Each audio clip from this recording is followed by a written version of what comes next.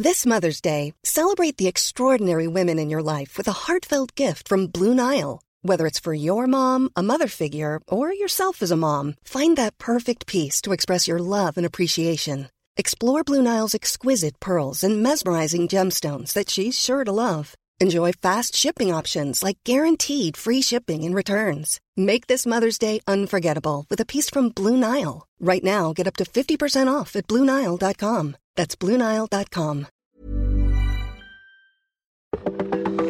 Welcome to This Date in Weather History for Thursday, November 25th. I'm AccuWeather.com's Evan Myers.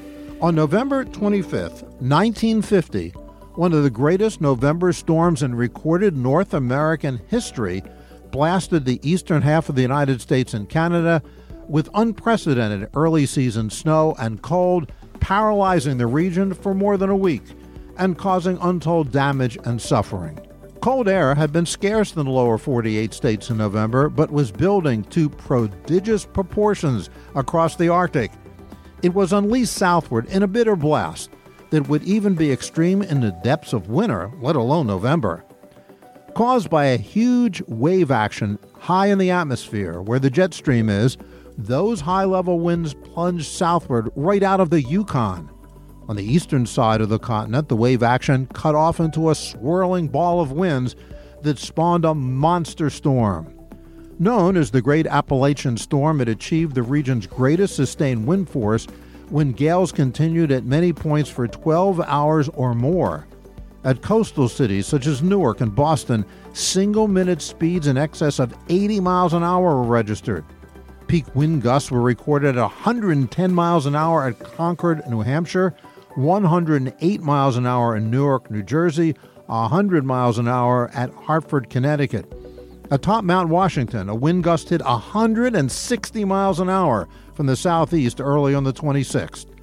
Central Park, in the heart of sheltered Manhattan, set an 80-year record with the fastest mile of 70 miles an hour.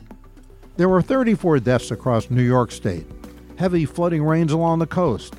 The snowfalls were equally as extreme, almost 28 inches in Pittsburgh.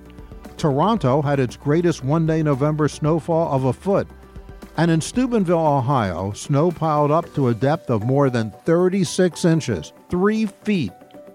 Roads were blocked, roofs collapsed. Just behind the storm came some of the coldest temperature of the entire winter. Both Louisville, Kentucky, and Nashville, Tennessee dipped to 1 below zero, the earliest below zero readings on record. In Atlanta, the mercury dropped to 2 above. And despite sunshine that afternoon, the high temperature only reached 17. And that's what happened on November 25th.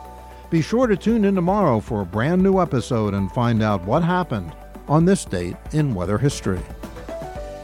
Listen to Weather Insider every weekday for a discussion on trending weather news. You'll get detailed insight into major weather events and learn the why behind the weather, gaining knowledge on terms like what's a nor'easter. Just subscribe to Weather Insider on your favorite podcast platforms today. Mom deserves the best, and there's no better place to shop for Mother's Day than Whole Foods Market. They're your destination for unbeatable savings, from premium gifts to show-stopping flowers and irresistible desserts. Start by saving 33% with Prime on all body care and candles. Then get a 15-stem bunch of tulips for just $9.99 each with Prime. Round out Mom's menu with festive rosé, irresistible berry chantilly cake, and more special treats. Come celebrate Mother's Day at Whole Foods Market.